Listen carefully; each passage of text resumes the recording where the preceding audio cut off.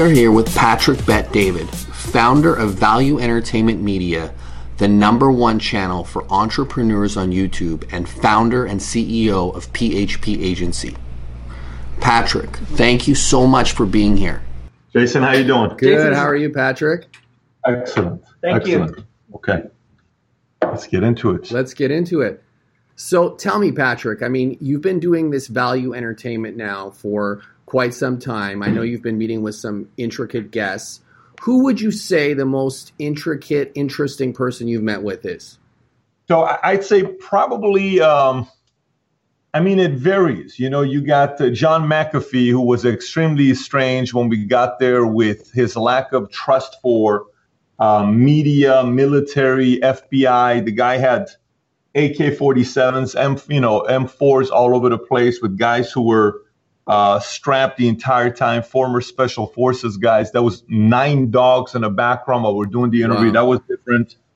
Gloria Allred was very different. Michael Francis, who was the former mobster, now a good friend, extremely intelligent, and the way he sized you up and he watched you, and his level of knowledge deeper than just a mob world and politics and power and sports. Very interesting guy, but each of them's interesting in their own way when you sit with these guys. Mm-hmm. I actually watched the one with Michael, and I thought that your questions were phenomenal. And it was very, very interesting. I mean, that one really caught my attention from beginning till end. I mean, when you're doing these interviews, I mean, how are you selecting these type of guests? Like, what's the process in that? Yeah, so for me, we have to be interested. So it's not, we'll get calls and emails. If I show them to you, we'll pay $50,000, interview me. I am the CEO of such and such company. I think I'd be good for Valuetainment. We don't work that way. We didn't do Valuetainment as a source of wanting to make money. We did Valuetainment because it was a hobby for me when we started it. It was never the idea of becoming a business, and now it became a business. Let me explain what ended up happening with Valuetainment. Originally, the YouTube channel was called Patrick Bet-David. I decided to change it 2 years into it, and I said, listen, what we offer is value, entertainment, and it's becoming a movement. Why don't we call it Valuetainment? I said, I bet nobody has that name. Somebody has that name. It's a publicly traded company in Europe called Valuetainment. It's a big media company. You can buy their stock, et cetera, et cetera. And I said, man, I'd love to have that domain one day. And then we started creating so much content that he had to change his company's name. He changed his company's name from Valuetainment to Valuetees. And we eventually ended up buying his domain. So effective this week, if you go to valuetainment.com, we now own the domain because that's now becoming a media company. But that was never part of the plan. It was just to create content and see what we do. I run a financial firm. If you see right behind us here, if the camera was switched, you'll see a bunch of employees. Our investors are Oscar De La Hoya, Gabriel Brenner, Atalaya Fund, $2 billion fund from New York. We're running an insurance company. This is a purely accidental business that got started. Wow. Well, when I watch you on camera, you're a complete natural. It's just... And it's one of the things I notice about you is it's very gravitating. Like when I'm watching you do these shows and these episodes, I'm really, one of the things I'm most impressed with is the questions that you ask and the depth that you get into. One of the things that I notice a lot about you is your story, coming from Iran, coming here, being an immigrant. Give us some background on that. Tell us who Patrick is and give us some depth into your story. Yeah, born and raised in Iran. I'm a 1978 baby, October 18th. So that's the peak of the revolution in Iran. 3 months later, the Shah's in exile. We lived in Iran at the capital, Tehran, for 10 years. June 3rd, 89, Khomeini dies. Where I'm stranded all over the streets. Back in the days, people didn't have phones, so parents couldn't get a hold of me. 6 weeks later, we left Iran. We escaped Iran. We went to Germany. I lived at a refugee camp for a year and a half. Then we figured out a way to come to the States, lived in LA for 6 years. And then I joined the Army, went to South Carolina, Kentucky, Tennessee. Got out of the Army. I wanted to be a bodybuilder. I'd go to Mr. Olympia every year. I was the guy that was the supplement sales guy at my unit. I sold everybody creatine, HMB, V2G. What was the stuff that at that time Muscle Tech had come up with? Anotestin, Nortestin. Yeah. all in, Hydroxycut. I mean, I had boxes of these supplements. Right. Everybody would buy from me in the Army. But I wanted to be a bodybuilder. I wanted to go, be a Mr. Olympia. And so when I started hanging out with the guys, with Aaron Baker, with Chris Cormier, and you'd go and, party with these guys in LA at Century City. And then I realized how deep I had to go in order to be able to compete at Mr. O at a 6'4" frame. I have to be around 320, 330. That's a lot of weight to carry. 6'3", 6'4" is not the frame to win Mr. Olympia. When Arnold did it back in the days, he was 6'2.5", but it was a different era. They didn't like the whole bulkiness. Today's a different ball game of bodybuilding. 5'10's typically the best height for bodybuilding. And so I switched. I met a girl at Venice Beach who worked at Morgan Stanley, Dean Witter. We started dating for about 6 months. She'd pick me up in a different car. She had a lot of money. She was 24, 25. I said, what do you do? She said, I'm a financial advisor at Morgan Stanley, Dean Witter. I said, how do I become one? She says, you need a degree.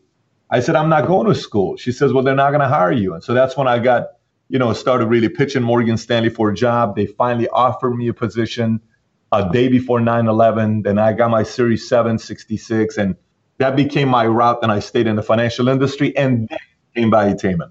Wow. So tell us about this investing that these people are doing with you, and give us some background into that, for people who aren't familiar with what you're doing in the financial world. Today, or when I was with Morgan Stanley? Today. Okay. So today, here's what I ended up doing. You ever read the book Blue Ocean Strategy? I've actually skimmed it, yes. Okay.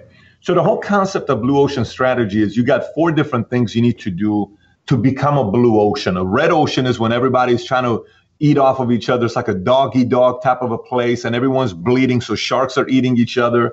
And the whole idea is to go to a blue ocean with no sharks, and you're the only shark out there, and then you have a blue ocean until everybody wants to come and try to take your market away. I started looking at the financial industry, and I said, so many people want all the business. The stockbroker is selling mutual funds, stocks, insurance, mortgage, loans, PNC. And so they come to your house and they'll say something like this, I believe in a hybrid, and we believe in selling you everything under the sun because we want to keep it all in-house in one place. I said, I don't trust that myself, let alone be in that myself. I said, we're gonna figure out a way to do it differently. So we created a culture. Our focus was millennials, women, and immigrants, minorities. So our average age in the company right now is a 34-year-old Hispanic female. Average agent in the industry today is a 59-year-old white male. That became our MO. We were going to build it off of social media marketing, fun, hip, slightly different. We just had our conference with 5,000 people 2 months ago. Our entertainment of the evening was Kevin Hart. You're not going to see Kevin Hart in the financial industry. So then we minimized certain areas of products. We got rid of a lot of products. Then we advanced on marketing in a different approach than the industry was doing. And then we eliminated broker-dealers, securities, stocks, bonds, mutual funds. And the reason why we eliminated stocks, bonds, mutual funds was because, and I know I'm getting technical, but you asked me a question, so I'm giving you the answer. We eliminated stocks, bonds, mutual funds because when you sell stocks, bonds, mutual funds, you have to do quarterly interviews, and every single income you make, anything you do, you have to report it. So that slows down the growth of this business. And I said, this regulation prevents this from growing. Let's eliminate this. Let's just purely focus on insurance and annuities. So that's all we do. We sell life insurance and annuities. So to kind of give you some numbers there, we started selling 100 to 200 policies a month 9 years ago, life insurance policies. This month, we'll sell 6,000 life insurance policies. Wow. Just to kind of put things on. So for people that are watching this, how do they get more information on what you're doing? How do they, if they want to be a part of it? You go to YouTube, type in the word PHP Agency. You'll learn plenty about PHP Agency. There's a video called 4 Steps to Creating Wealth that kind of give you an idea about what we're doing with PHP. It's a whole 20-minute presentation that I tell the story. What would you say, Patrick? I mean, meeting you, you're a high energy, ambitious guy. But what would you say that what do you do when you're trying to perform? When the stakes are high, you really, for whatever reason, you're tired, you're down. How do you get yourself psyched up? What's your edge? Give us some insight on that. Yeah, so that's a perfect question you're asking because I'm on 2 hours of sleep last night, okay? We We had some family dealings last night that was unpredictable. It wasn't the normal dealings we had. And so I slept at 3:30, woke up at 5 o'clock. I've not slept since 5 o'clock. My body right now is running on fumes. And this is not normal, by the way. I'm not trying, some guys you talk to, they say, I've had 2 hours of sleep and I do this every day. No, that's not how the body functions. But, for me, I am my entire MO is about testing my capacity. And I'll explain to what I mean by testing my capacity. I did a call the other day, a webinar for one of our offices, and I explained it in a way that, it doesn't always make sense. I'll try to explain it to you, and hopefully this makes sense to you. Matter of fact, the paper's right here, so this makes it easy. You can tell it's just scratch paper. So imagine this in our lives are 3 different people, okay? Each of these people have 3 different levels of capacity. This one has a higher capacity than this one. It's a reality. Like if we look at basketball, say this is LeBron James, say this is a guy named J.J. Barea. Okay, J.J. Barea is like 5'10", 150 pounds. LeBron James is 6'8", 260 pounds with a 44-inch vertical. His potential on what he can do is a lot higher than what J.J. Barea can do, right? However, each of us are in 3 different categories. You're either an underachiever in life, you're either an achiever in life, or you're an overachiever in life. His overachiever can't even compete with his overachiever because it's at a different level. So the first thing you got to figure out is you got to find out what your capacity is. I am always seeking for my capacity. And a lot of time for me to seek my capacity, it requires me to create systems. The brain is a very lazy organism. It's not, it likes to create systems that you're not thinking about when you wash your body. There's a certain way you wash your body that automatically. If you go in the shower, you have your 6, 7 steps. You don't even think about it, you do it. Maybe you start off by brushing your teeth. Maybe you go here, maybe you go here, maybe you go here. But there's a formatting on how you do. When you brush your teeth, maybe you go like this, maybe you go like this, maybe you start tongue. You have a 6-step process, but you haven't thought about it for the longest time because your brain likes systems. The more systems your brain has, the less it has to consume energy because it's automatic. I wanted to conserve my energy for the higher activity I need to do, so I'm engaged. So I want to be engaged here with you, right? And I test myself on days like this. Days like this, I used to say, I'm going to sleep in. I have a valid excuse. I'm tired. I got an hour and a half, 2 hours of sleep last night. I got 3 kids. I'm a millionaire. I have a lot of money. I don't have to come to work. I'm running a business that's worth $200 million.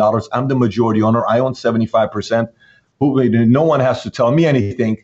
But those are the days that I want to test my capacity. And I show up. So I'm not solving for how can I get myself going. I'm solving for what is truly my capacity. I learned this when I was in the military. One day, they made us work 48 hours straight.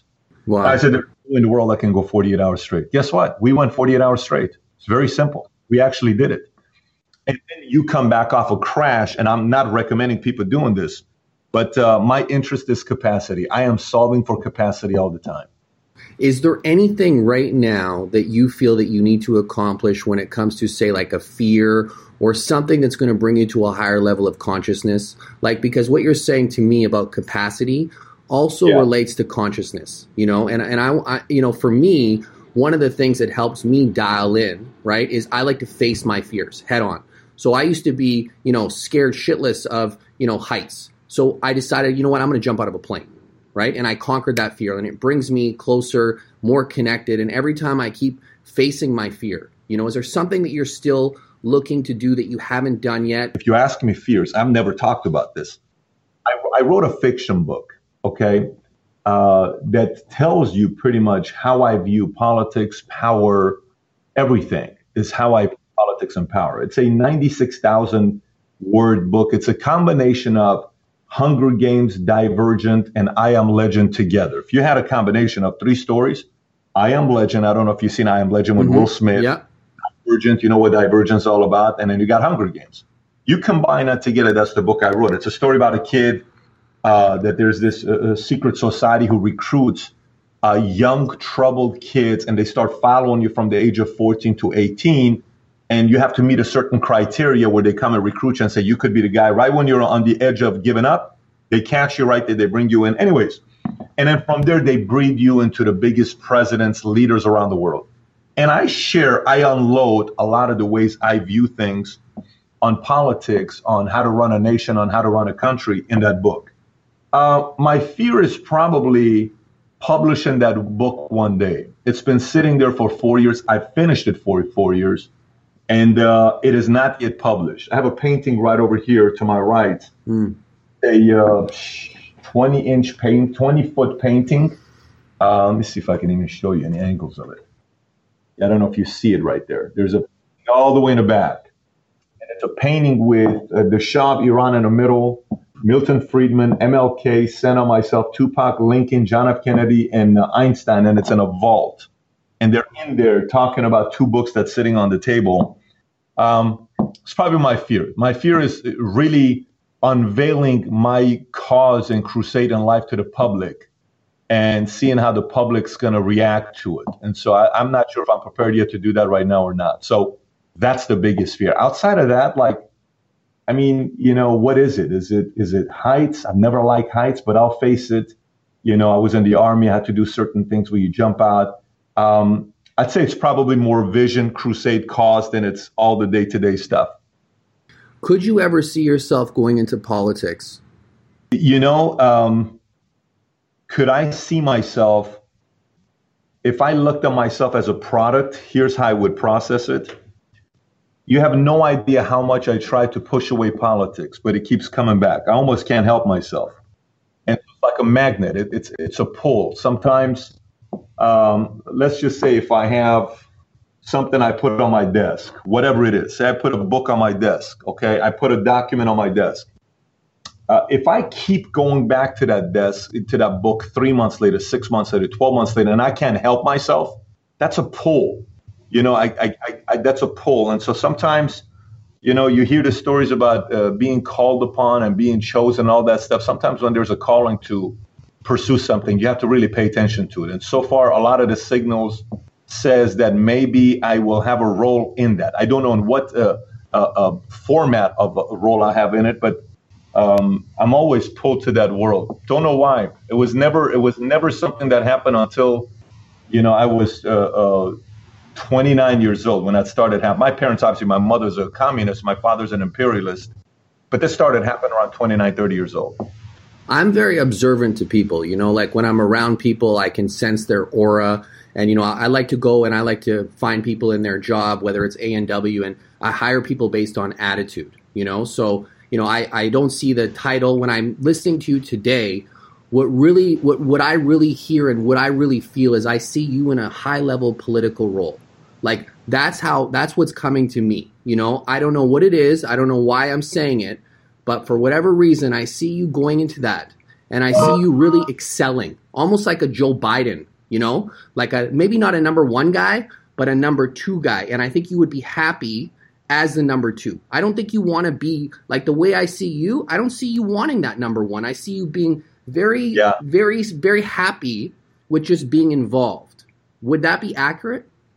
I think I am. What you're saying, it's a good assessment you're making.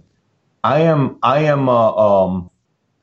more of a kingmaker than being the king. I can take you and I can see and direct and give feedback and be a good sounding board to say, listen, here's what we can do with you. It's always been a very natural state for me. So yeah, I would probably agree with that.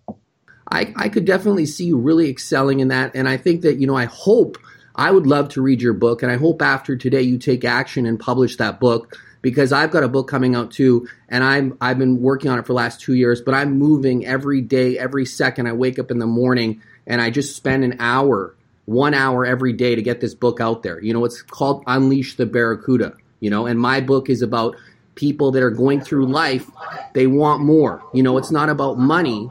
We're at the stage now where I'm not fulfilled. I've been very successful since I was 22 years old, right? So for me, it's not, I don't need a new watch. I don't need a new car. I need the fulfillment. I want to go after my dreams. So when I say like unleash the Barracuda, people are like, well, what does that mean?